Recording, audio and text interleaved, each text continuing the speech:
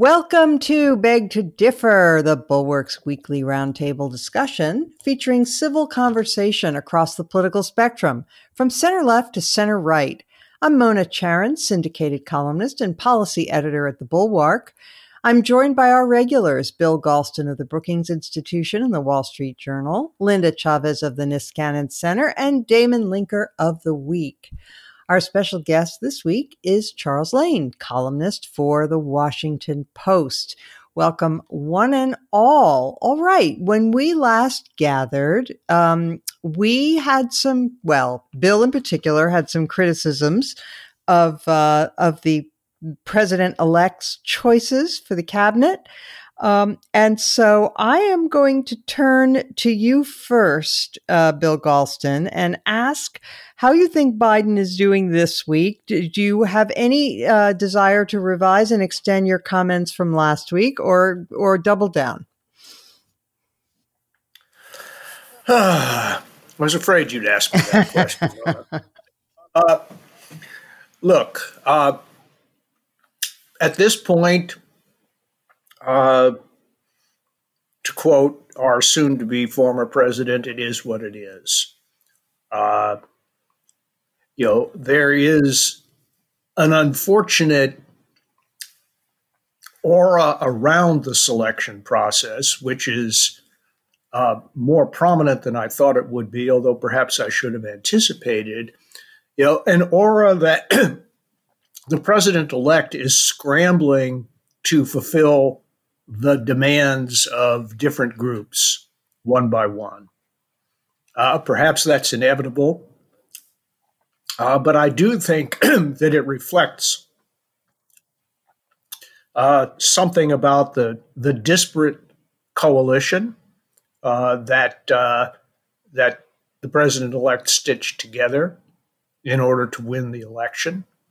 Perhaps it was inevitable that it would take on this transactional cast.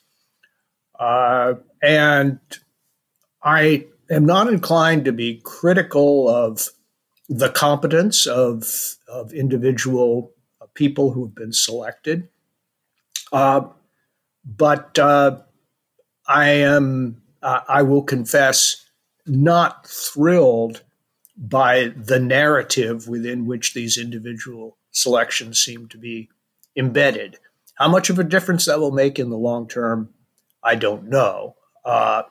My fear is that this kind of transactional behavior will continue once the administration gets underway, and that will make a difficult job of governing in these circumstances even more difficult. But beyond that, I really don't want to extend my remarks. Linda, do you get the sense that that there's something kind of slapdash about this? I mean, there have been some great appointments. There have been some wonderfully competent people. I think Janet Yellen met with universal acclaim as Treasury Secretary, and Tony Blinken at State. These are good appointments. The gal who's going to be at the UN, something Thompson, I can't remember her full name, but she seems really good. On the other hand, you do get a sense, don't you, that they're just sort of like choosing people but without much regard for which post they're going into. He wanted Susan Rice, and he didn't want to put her in a position where she would need Senate confirmation. So he made her domestic policy advisor, even though her whole career has been in foreign policy. And they had time, right? They had lots of time to think about who they were going to choose. Who he had lots of time anyway. What's your impression?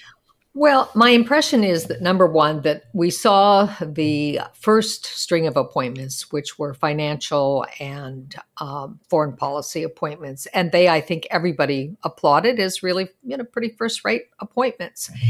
One of the things that tells me is that those are the things that Joe Biden cares about and is most experienced in. Foreign policy has always been something that he had great interest in, that he has great depth of knowledge in.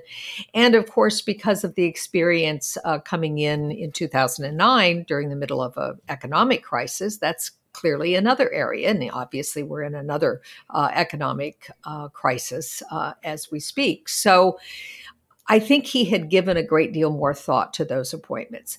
Part of the problem, though, Mona, and you and I have discussed this in the past, is that when you start having to satisfy constituencies, and in certain, cases, this is true of any administration, you have to pick people based on who your supporters were, what they represented. But he's going, I think, really overboard in trying to satisfy sort of the checking the boxes on various appointments, that they meet this defined group of ethnically and racially diverse. Now we have Pete Buttigieg, the first openly gay man to be nominated to a cabinet post. And so I think that's part of the problem. I mean, Pete Buttigieg, I think it's great that he's getting an appointment. Why transportation? I don't know. It seems to me there might have been something more apt for him to choose. One of the things I'm most worried about, I will tell you, is that two of the appointments that are coming up, or actually three, there's Department of Labor, Department of Education, and AG. And particularly in the Department of Education, the people that are being talked about now, one is a former Howard University dean, Leslie Fenwick.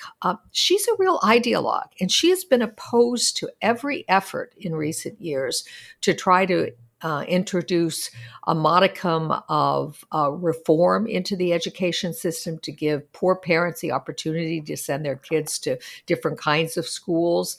And so I think that that is very worrisome. And if he's doing this, picking people based on race, ethnicity, and what constituency do they satisfy, he's going to get himself into trouble.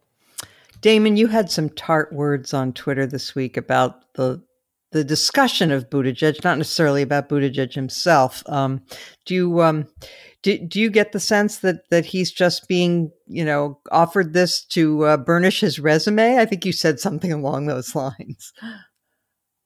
I have to be honest, Mona, I do not remember tweeting that. It's entirely possible I did, and it's already kind of been, lost in the cyber blur of the past. Oh, okay. In general, I don't have a lot of objections to Buttigieg being, transportation secretary.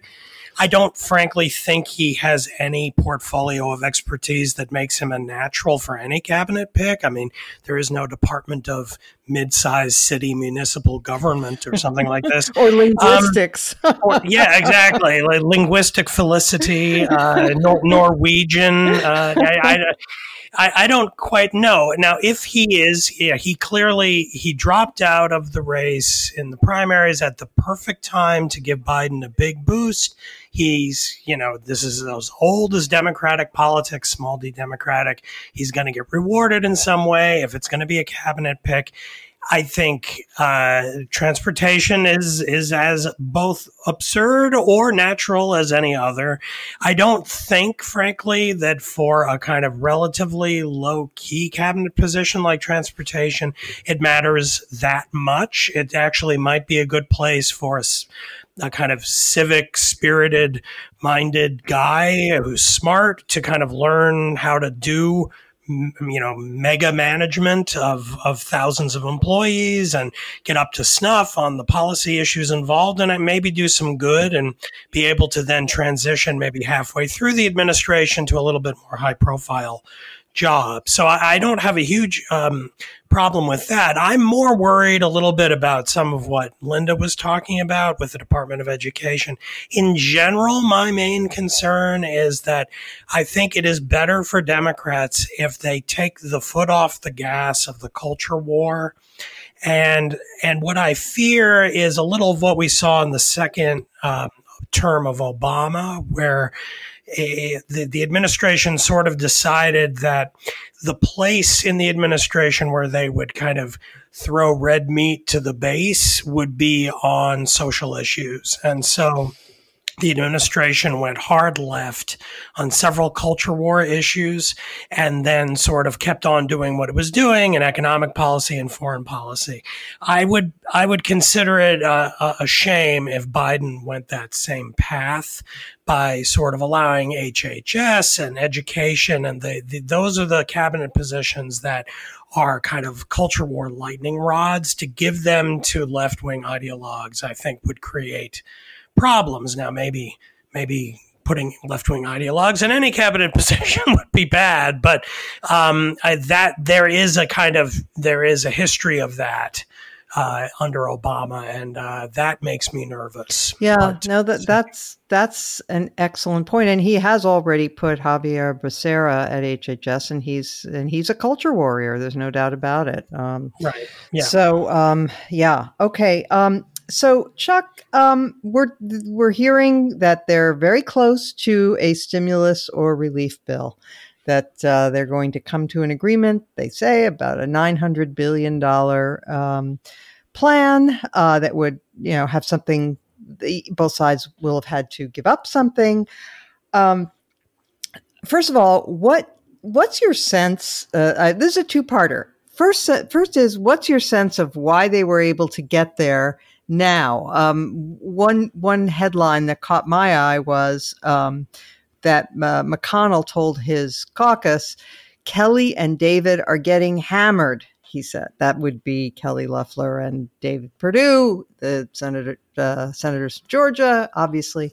So what do you think is motivating this sudden agreement after such a long period without? And then I have a follow-up.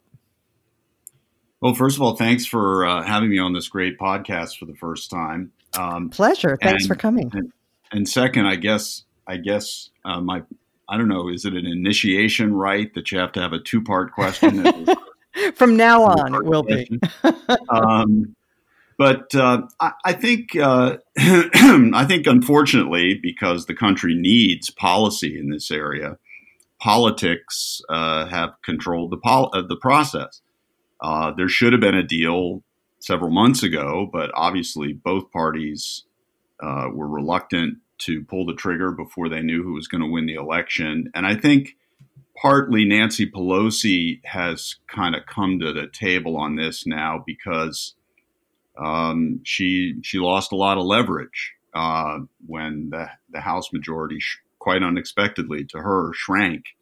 And her gamble that if you held out until after the election, get a much better deal, didn't pay off. And in fact, from the point of view of Democratic priorities, this is a much worse situation. I think the key move on the Republican side here was Mitch McConnell's willingness to, give up on his demand that there be business litigation protection. Of course, that cost the Democrats their state and local aid.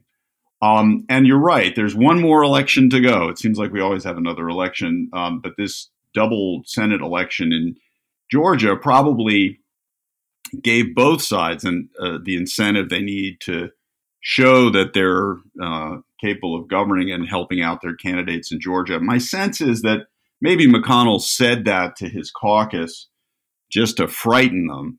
Who knows if it's really going to be all that decisive. I think that one is just a pure, partisan struggle down there. I don't know how many votes are actually going to turn on this stimulus thing. But certainly if you wanted to get somebody like Ron Paul or Josh Hawley who might make trouble, try and get him back on side, that would be one way of scaring them.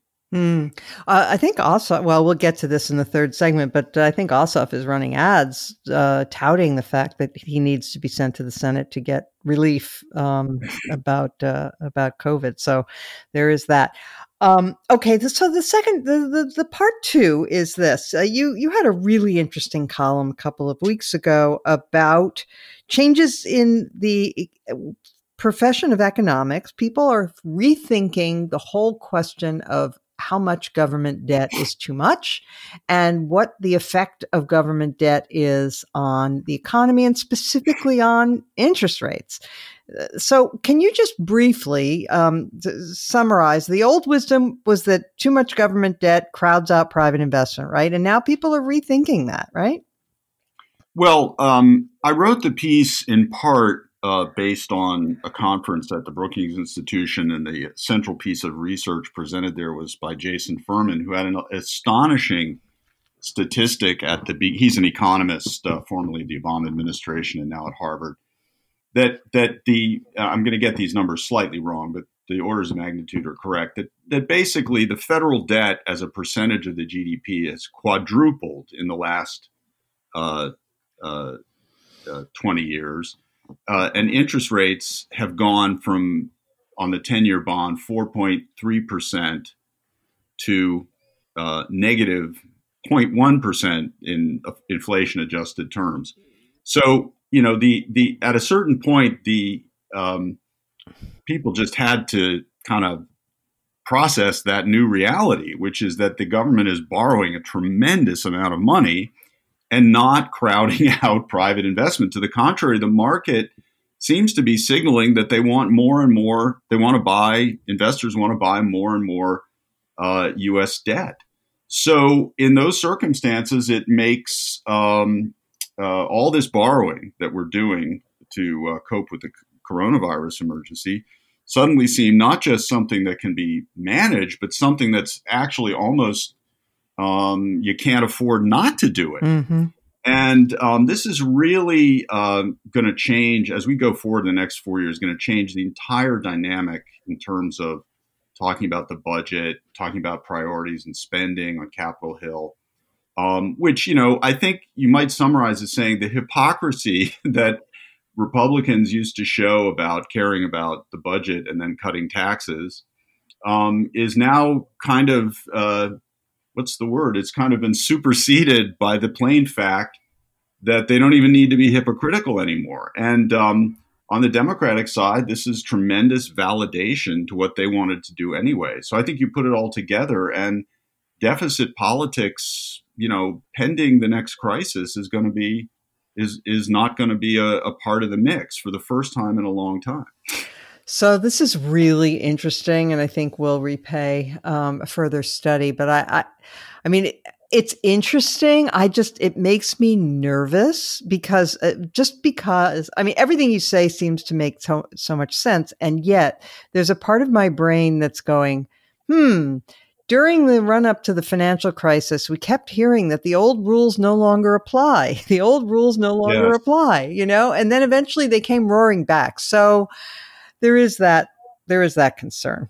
Well, if I could just, I am just as nervous as you are. Well, I don't know how nervous you are, but I'm pretty nervous too, because it sort of feels like, economists have discovered a perpetual motion machine. Right. A free lunch, as it were. On the other hand, I think what it tells me is that the real constraint on the U.S. government's ability to borrow is a kind of deep institutional one, that as long as our institutions and our rule of law and all the things that are embodied in the full faith and credit of the U.S. government continue to be taken for granted by the markets, probably we can borrow like this. But see, that's just the amazing paradox to me, is that we are simultaneously being told by people who have money at risk that America is a very stable country and you can count on America to keep its word and the rule of law is here to stay. And over here, you have all the things we worry about as journalists and as political scientists, which is polarization, instability. And you just sort of wonder, well, at what point does all this political upheaval ever impinge on the market's perception of the U.S.'s full faith and credit? Yes. That's what I worry about. Yes, precisely. Very well put. Bill, did you want in on this? Yeah. I mean, this has led economists to think much harder than they have in the past about the causes of the astonishing long-term decline in interest rates. Right? We're pretty much into our third decade of a decline. I can remember when I took out my first mortgage in the Washington, D.C. area in 1984 at an interest rate of 13 and 7/8%. That was for a 30-year mortgage. Wow. Well, those rates are now down almost exactly 11 percentage points. And even if you do the inflation correction, the real return on 30-year mortgages for people supplying the capital is way down. And so this has given rise to a lot of questions about, well, what the heck is going on? And economists are beginning to zero in on large structural changes in the global economy, including the aging of populations, and the fact that the growth sectors of the economy require a lot less capital investment per unit of value added than was the case in the industrial era. Just take a look at where all the value is being added in the U.S. economy right now. And so perhaps private sector demands for capital are not going to be as strong as a share of GDP as they were during the industrial era, in which case the whole crowding out phenomenon diminishes in importance. There are many other structural factors that are being talked about, but this could be a secular as opposed to cyclical change in the nature of capital formation and borrowing. Maybe. Having said that, Mona, the reptilian portion of my brain is exactly where yours is. That it's easy to see how the borrowing of money, which has been accommodated by the printing of money in many cases, could easily lead to an inflationary spike once the depressing effects of the coronavirus have been removed. And that could make people aware of the fact that this orgy of borrowing has been sustained by low interest rates, which enable individuals and governments to do it almost cost-free. And I don't think this free lunch will last forever. I just want to say, Mona, first of all, Bill did a great job of fleshing out my summary, making very important points. But there is a really important distinction, which is between the deficit and the debt as such on the one hand, and budget priorities on the other. So very often, I think in the past, political debate has used the deficit as sort of a proxy for saying, I don't agree with your budget priorities, And I think that's the kind of politics I think that may go away. But none of this is to suggest that it doesn't matter what government spends its money on. And in fact, the challenge is really going to be to use all this cheap borrowed capital efficiently and for productivity enhancing uses. And I think that's where the challenge is going to be. Right. I mean, I heard an economist sum it up as saying, look, borrowing is neither good nor bad. Borrowing for long-term growth, to build roads and bridges, to invest in your own education if it's an individual, those make sense. Those that kind of borrowing makes sense. Borrowing to buy another new car when you already have one, that doesn't make sense. And similarly, a lot of the things that are just discretionary or just nice to haves in government spending are not the sorts of things you should borrow for. Those are things you spend a surplus on, and we haven't had one of those since the Clinton administration. Okay, let us turn now to what's happening politically, because Chuck, you set this up perfectly, because we need to talk about the state of the Republican Party and the craziness that we have seen, because it does impinge upon our stability as a society. You had 126 members of the House of Representatives, the Republican members, signing on to this completely absurd, lunatic lawsuit brought by the state of Texas trying to throw out the votes of people in 4 states. And 17 Republican attorneys general joined him, making 18 total states signed on for this. So, Damon, I'm going to turn to you because, yes, Donald Trump has been defeated and will depart the White House. But the signs in the post-election weeks are that the damage to the Republican Party as an institution is thorough.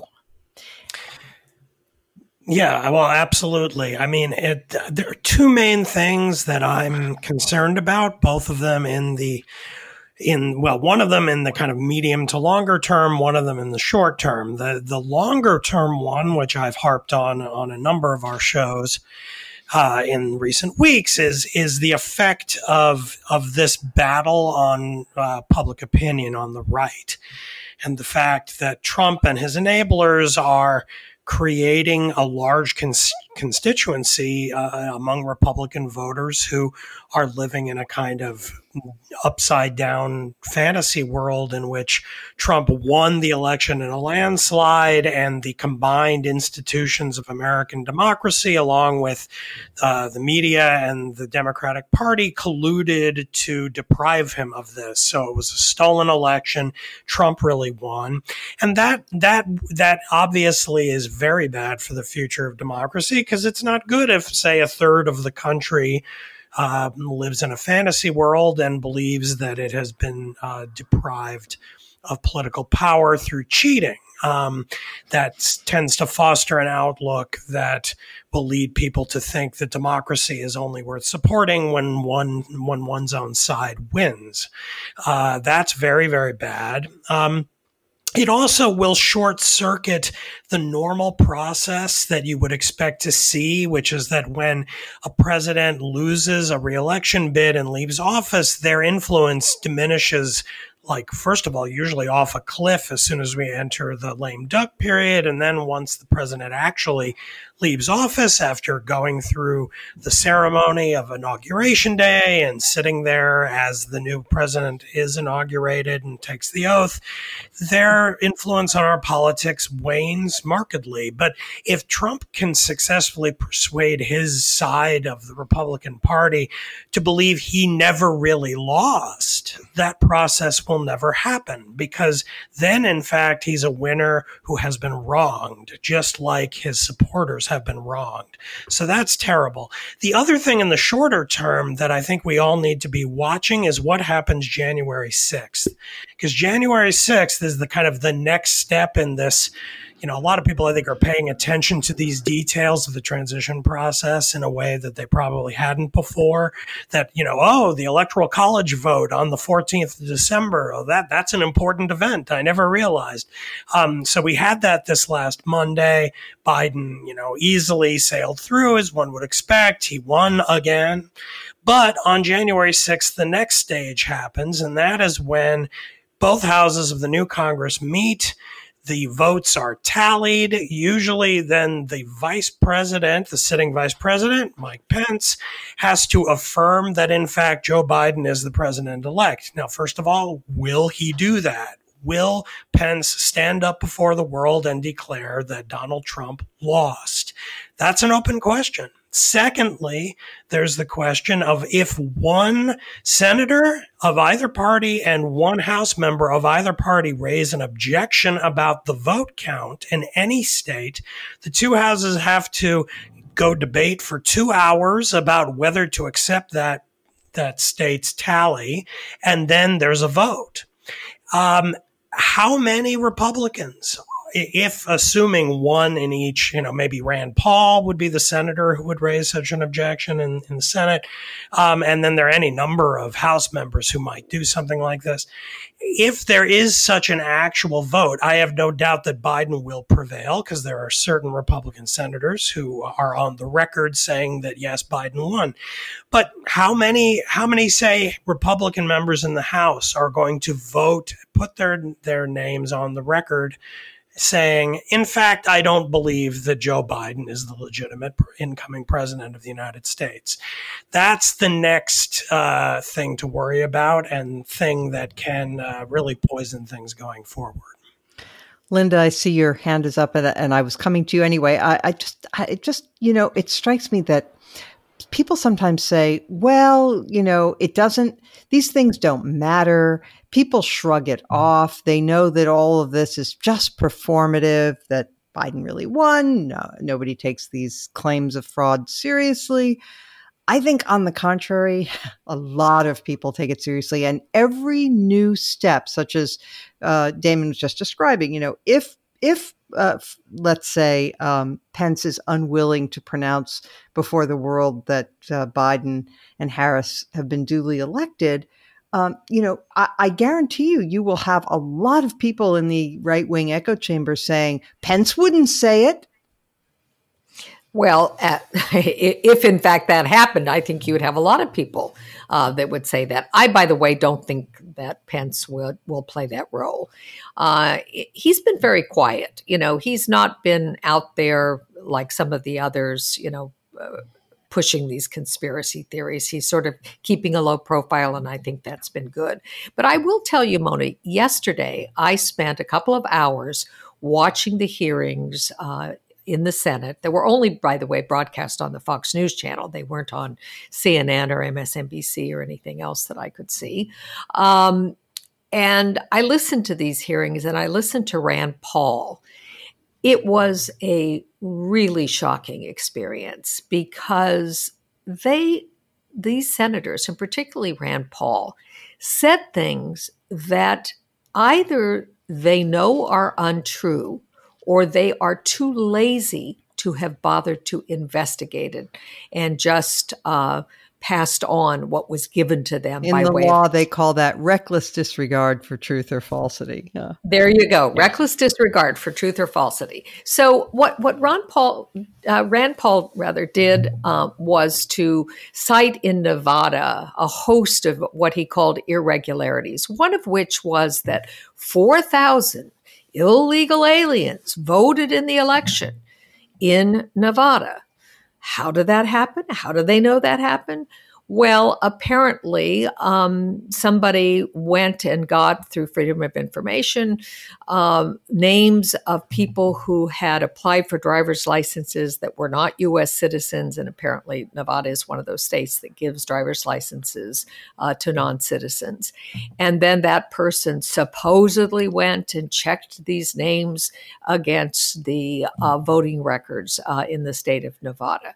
Well, that sounded pretty ominous. So, of course, I did a little research. It took me about 4 minutes, to find out that this had, in fact, been adjudicated. It had been looked at by a judge. And what the judge had said in that case was there is absolutely nothing to suggest that the names that have been presented are, in fact, names that were given by the motor vehicle, nor has it been proven that they have been properly cross-referenced. And so he basically said, we're not going to accept this evidence.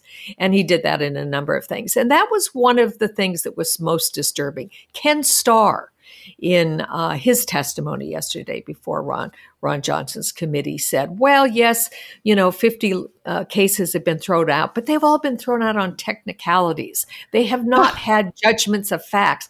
These are, as I say, these people are either too lazy to have bothered to look. You can read the opinions online.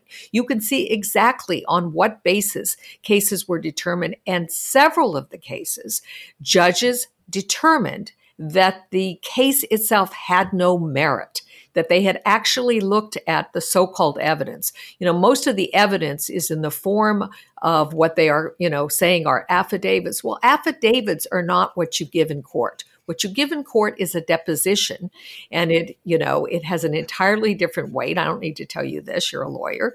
And they should know this. And they do know, Linda. They do. Well, then they're lying. And that is so deeply disturbing because what they are doing is fomenting distrust, not in whether Joe Biden won or lost the election.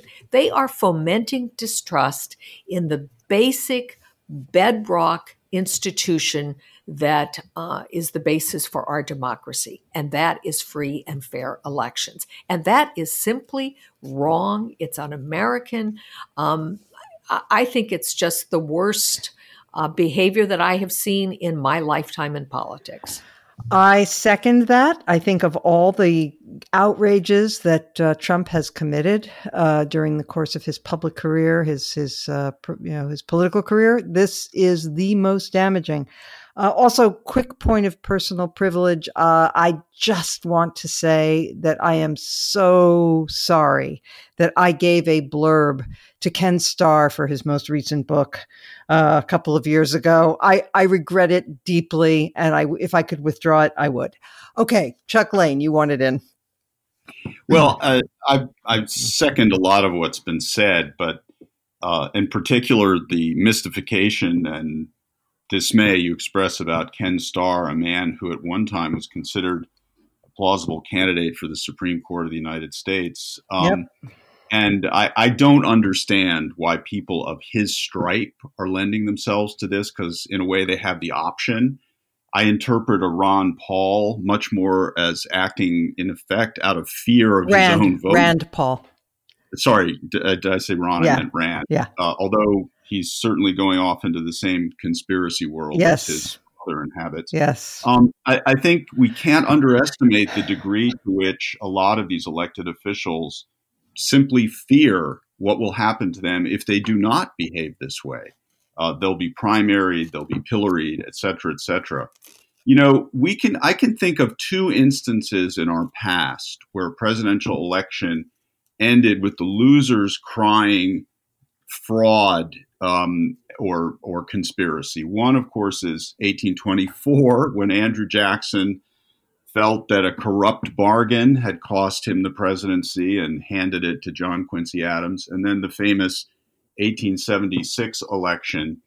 And what's remarkable about this one is two things. First of all, in those cases, there was a lot more evidence that there actually was a fraud or a conspiracy. And second, there was no the person doing the crying was not an incumbent president, which creates all this uncertainty, instability just associated with that. Don't underestimate how long this can linger. Well into the 1860s, Jacksonian Democrats were still rehashing the 1824 election. And of course, the 1876 one was rehashed for another generation after that. And so there is a kind of lingering delegitimization that can go on here. And I repeat, in the absence of even a tenth of the real basis for concern that existed in those past episodes. Yeah, and Trump has tried to delegitimize all of the institutions of our society that could stand in his way. So this is only the latest, but it's also the most profound. The potential for being politically destabilizing is the worst for undermining faith in elections. I mean, undermining faith in the press was bad. The courts, the Congress, the FBI, the CIA, all of those things. That was bad, but this one is potentially horrific. Bill, did you want to get in on this, or should we move on to the Georgia Senate runoff and you can discuss that? That would be fine. Okay, let's go to Georgia. First question to you, Bill, is so you write many columns analyzing polling data. And of course, some polls are more reliable than others, and maybe political polls are the least reliable because of the distrust factor on the part of Trump supporters. But how confident are you in evaluating the polls, which are unbelievably close, in Georgia right now? Well, if you were a really close observer of my scribbling, Mona, you would have noticed that I haven't done a single column on the Georgia polls, and that for a very simple reason. Even if I thought they were correct, they would be nearly irrelevant because everybody understands that if everybody turns out, as nearly everybody did in Georgia for the presidential election, that it will be another squeaker. Mm-hmm. And the real question is the relative mobilization of these two massed armies. And I don't think anybody looking at numbers or listening to reports from a distance of thousands of miles can possibly have a feel for what's going on the ground, which in the case of Georgia is the only thing that matters, right? Our Democrats, as charged up as they were a month ago, have Republicans been divided or deterred in any way by the mixed messages that Republican orators are sending about the legitimacy of the voting process in the state of Georgia? I mean, it's easy to pose these questions, but it's impossible for distant analysts to answer them. I mean, we can opine all we want, but our opinions are worth nothing. So we're not going to know until pretty close to Election Day, if not Election Day itself, which of these competing narratives of relative mobilization is going to turn out to be closer to the truth. Linda, I think right after the election, you, I think, made noises along the lines of you hope that the Republicans held the Senate to be a check on the Democrats and any potential shift to the left by the Biden administration. But I have to ask you, I mean, when you consider the kind of campaign these people are running, Loeffler and Perdue, where they called for the resignation of the Georgia Secretary of State for running a fair election. Neither of them has acknowledged that Biden won the election. They in the case of Loeffler, she has cozied up to Marjorie Taylor Greene, the newly minted representative from the state of Georgia who represents QAnon. Can you still say you would like to see them both win? Well, I have to tell you, this is such a hard one for me because I can't stand Perdue and I can't stand Loeffler. And you're absolutely right. I mean, she is unwilling even to say whether or not she'll be the senator to object on January 6th if she were to win the election and be sworn in. They're just unconscionable. On the other hand, Raphael Warnock is not somebody that I could support. His position on the state of Israel is terrible. I have very strong support for the state of Israel, and that is a voting issue for me.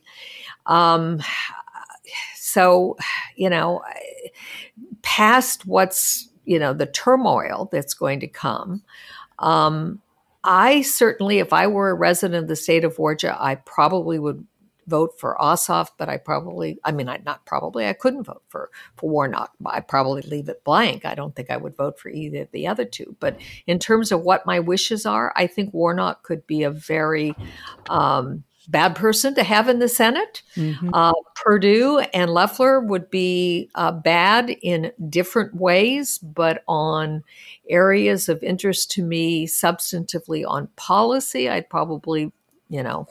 still probably rather see the Republicans retain control. I mean, this is painful for me to say, and I know it differentiates me from some of my other never Trump friends. But well, it is Warnock's views on Israel. At least his past views, they may change. They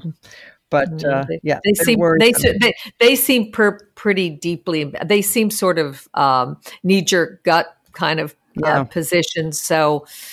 Mm-hmm. Yeah, he might be persuaded that it's not in his interest to continue to maintain those views, but they are deeply troubling to me. Yeah. Damon, early voting has started in Georgia. Turnout is high, for whatever that means. Who knows? Do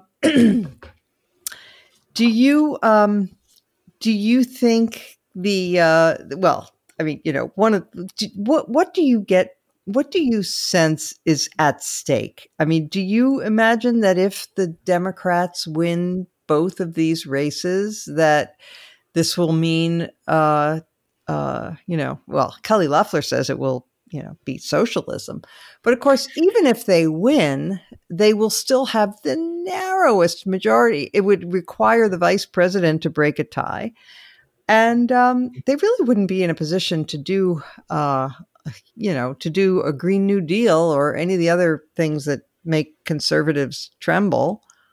No, none of that is going to be in the cards. No matter what happens, it wouldn't have been in the cards if the Democrats got their wishes for the best possible night on November 3rd and they had, say, 53 or 54 seats. It wouldn't have happened then either, because that's still pretty narrow, and it still would have left a series of very moderate Democrats in a position of a lot of power, people like Susan Collins, and so you got them, got Susan Collins on the right, and you've got Democrats who are equally sort of moderate to conservative, and they would have had a lot of power. And so, I mean, I would say that if the Democrats win control, of course that matters. Having power has all kinds of consequences that are good if you want Democrats to be governing. And where it will really matter is in judicial appointments. That, I think, is easily the biggest deal, because it means that the Senate will be able to approve judges that Biden nominates, whereas if Biden nominates judges and McConnell is still in charge of the hall, things are going to grind to a halt pretty fast, and certainly so if there's a Supreme Court opening. On the other hand, I would say that what's interesting is just thinking in terms of the politics of the situation. If Democrats take charge, that actually could, for 2022, be good for the Republicans, because then they are relieved of the responsibility for making decisions and governing. It'll give them something to run against. Anything that happens that they don't like, they can just blame it on the left and the Democrats. And that could, in the end, make for a better midterm for Republicans. So it's very hard to sort of think through any scenario that is unambiguously great for either side, and especially for the Democrats, simply because it's just too narrow to make a difference. So I would say, yes, it does make a difference if the Democrats win both seats in Georgia in all kinds of smallish ways, but it's not going to blow things wide open. It's certainly, I mean, even if Biden had 60 votes, he wouldn't be passing socialism because he's not a socialist and he doesn't want to do that. It would certainly make a difference in what they can accomplish, but what they tried to accomplish would not be that. It would be something a lot more mainstream than that. Right. And even, as you say, if they had had 53, 54 senators, they wouldn't have eliminated the filibuster, because a number of those Democratic senators have said they have no wish to do that and would have voted against it. So, Bill, did you have something to add to this? Yes, I do, Mona. I think that the control of the Senate matters for some additional reasons.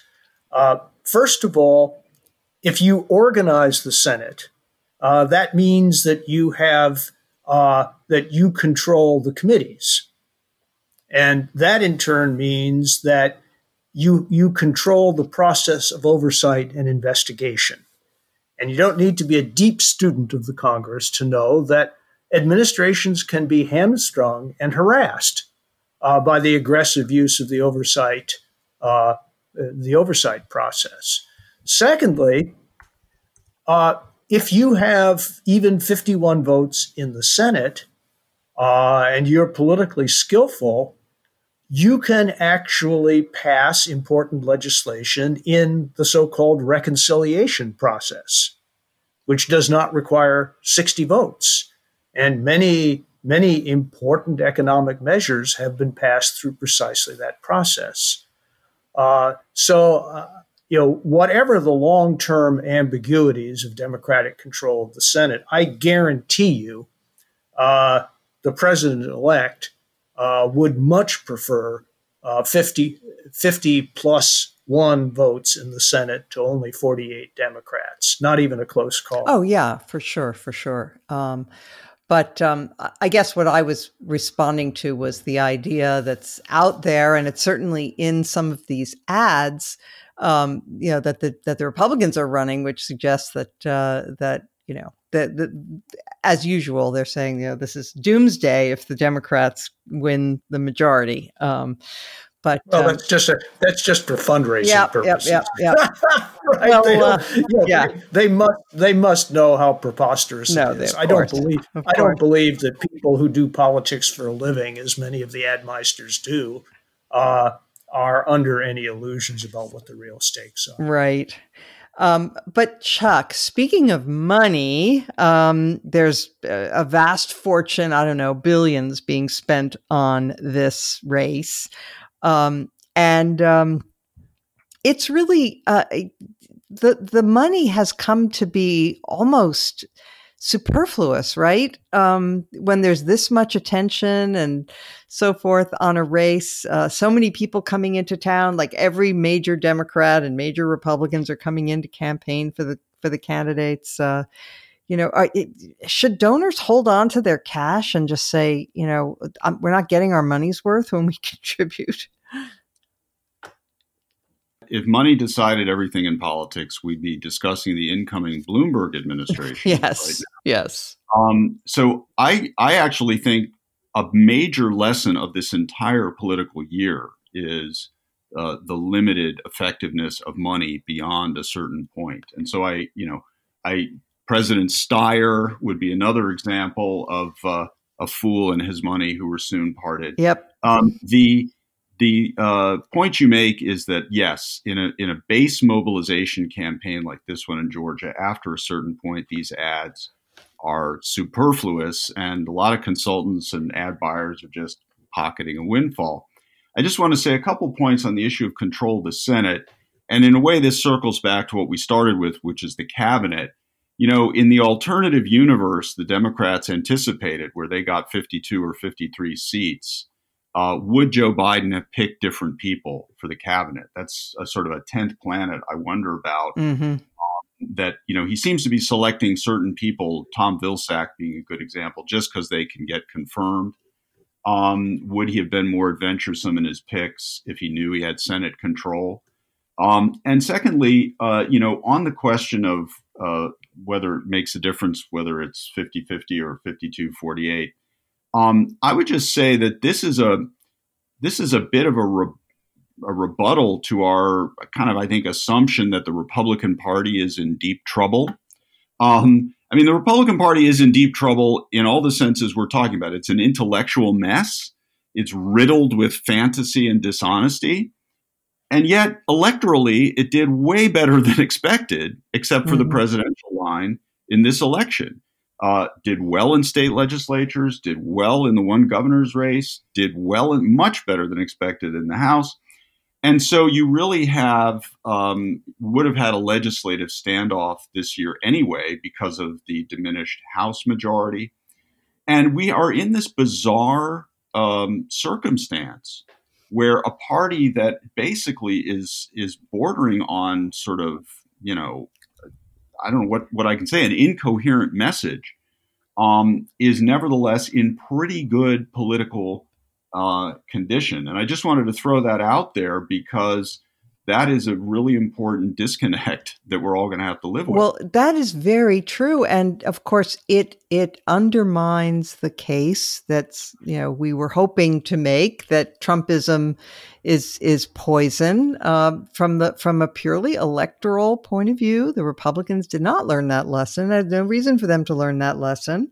And so even though the party is as corrupt and as distorted and as dishonest as you can possibly imagine in American politics, you're right. It is not electorally unsuccessful. And so, and I would just add, excuse me, Mona, but just to throw this in, the Georgia race may remind Democrats that if you veer too far to the left, right, you cannot even beat this new unimproved, crazy Republican Party. And I think a big reason the Republicans did as well as they did was all the things we know about, the defund the police and so on and so forth. Absolutely. And by the way, that is featuring very strongly in the Georgia race. I mean, even though both Democratic candidates have said repeatedly that they're not for defunding the police, still the commercials are all saying that they are. And, that didn't come from nowhere. There was a constituency for that in the Democratic Party and on the left. And they're, Republicans are wrapping it around their necks. All right. Well, let us now move on to our final segment, which is something that we would like to highlight or draw attention to. Bill Galston. As has become our habit, my wife and I were reading the newspaper this morning, the newspapers, I should say, and she called over to me from her couch and said, did you know that women are more reluctant to take the coronavirus vaccine than men? And I said, what? It's always the case that women are more likely to consult physicians, to do self-care as well as care of others.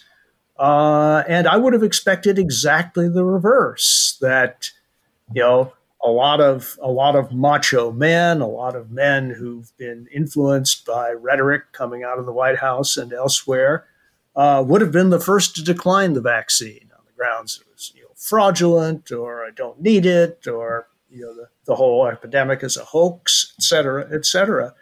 And but when it was my turn to read the style section, I read the article, and it was a long, very interesting analysis, trying with some success to explain why women, as of right now, say that they'll be more reluctant to take the vaccine than men. And this is something I think that bears analysis and careful watching, because it could turn out to be very significant on the ground. Did it have to do with risk aversion? Actually not. At least that wasn't the major explanation put forward. Because there's lots of data showing that women are much more risk averse than men. Like if you compare women and men and like what kinds of investments they're willing to consider, women always go for safety over greater return. And when it's, there are a lot of areas of life where women go for security and men are more adventurous. Quite true. But the security argument cuts both ways in this yes, case. That's absolutely right. Yes, it does. It does. All right. Well, I'll have to read the article. Damon Linker. This week, I guess the thing that I read that I found most stimulating and I would like to recommend is a piece in Texas Monthly titled Gladden Pappin Wants to Make Conservatism Great Again. This is by Daniel Oppenheimer. It's a profile of Gladden Pappin, who's a conservative founder, co-founder, and co-editor of American Affairs, which is a quarterly that was founded about 3 years ago. And he represents kind of the leading edge of the intellectual movement on the right to try to rethink what conservatism can and should be in the post-Trump era, which is, in his view, turning the Republican Party into a big tent, big spending party that's economically populist and socially conservative. I know there might be some people around this table who don't like that vision at all, but I do think there is a kind of contest going on behind the scenes in our politics right now over this question of which of the two parties will be the workers' party. Will it be the Democrats, who have a long and impressive history of being exactly that, but whose electoral coalition has been trending urban, suburban, more educated, more kind of knowledge economy kinds of areas of the population, and therefore kind of upwardly mobile kinds of workers who are kind of in the information economy, or the Republicans who, on cultural issues, are doing, especially under Trump, a fabulous job of appealing to the non-elite segments of the population, and yet on the economic side continue to be very much focused on kind of upper income tax cuts, corporate tax cuts, business friendly moves that don't necessarily translate into a populist vision. So Pappin is on the Republican side trying to make that rhetoric about being a workers' party a real thing. And it's a well done profile and stimulating about an important issue right now. Okay. Linda Chavez. Well, I got past this article by a friend, another conservative, and he described it as the single most brilliant analysis of what Trump has done to America that he has read. It's by Jonathan Rauch, and it's What Trump Has Done to America. It's basically an analysis of the way in which the Trumpists have essentially reorganized the way we think of democracy. And he makes note of Michael Oakeshott, who defined various regimes as either nomocratic, that is those who hold themselves accountable to public processes such as voting, where they don't know what the outcome is, and those that are teleocratic. And they believe that legitimacy comes from not following the rules, but rather from obtaining the desired results, the sort of, Machiavellian view that, whatever results you want, the means, you adapt whatever means are necessary to get that result. Anyway, I think it's a good read and gives a slightly more philosophical analysis, and so I recommend it. What publication? The Atlantic. Sorry. Oh, The Atlantic. Okay. Well, Charles Lane. Well, my recommendation, or the thing that caught my eye, actually was an interview on Fox News Sunday last weekend between Chris Wallace and I hope I'm pronouncing his name right, Dr. Monsef Slaoui, who was the chief on the medical side of Operation Warp Speed to develop the vaccine. And in addition to being just very impressed with his intellect and the way he spoke about the development of the vaccine, I was impressed by the fact that the man who has done or led this extraordinary salvation of the United States was an immigrant and an Arab American immigrant at that.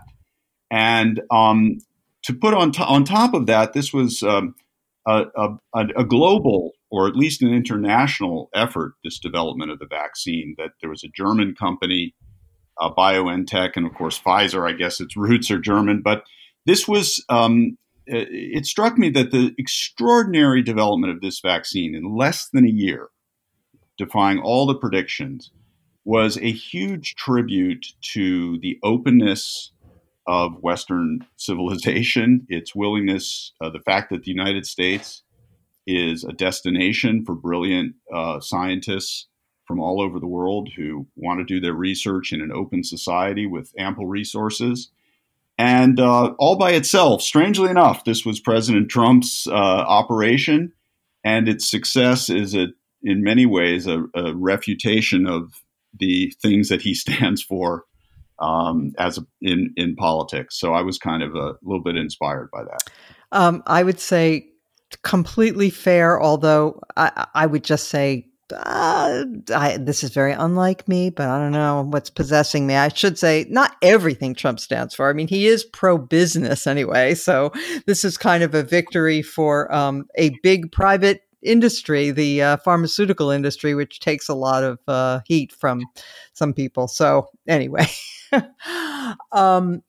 okay, I would like to draw attention to a piece that also appeared in the Atlantic called "Facebook is a Doomsday Machine" by Adrienne LaFrance. It's a very good, provocative piece where she argues that the damage that Facebook has done to our society and to societies worldwide is not. I'm not going to overuse a cliche, but it's built into the architecture of the thing, is her point. And I think if you read her piece, which really doesn't attempt to be balanced, it's kind of an attack on Facebook. Read her piece and then also pair it with the movie that is available. It's a documentary on Netflix called The Social Dilemma. Which is also a sort of exploration of what social media is doing to our minds and our ability to reason and to come together. So those two things I think are provocative and important for our society going forward. And with that, I just want to add quickly that it is the gift-giving time of year, and if you are so inclined, I hope you will consider giving a gift of the Bulwark Plus membership, which entitles people to not just these podcasts. Our podcast is no charge, so is Charlie's, but we have other podcasts that are only available, and they're fabulous, and they're only available to members. And we have 3 daily newsletters, as well as our live streams, which we've been doing on a consistent basis now for the last several weeks. We're going to do one tonight. So if you are interested, just go to the website and go to sign up for the Bulwark Plus. Want to thank Charles Lane for joining us, and we will be back next week as every week. Thank you all.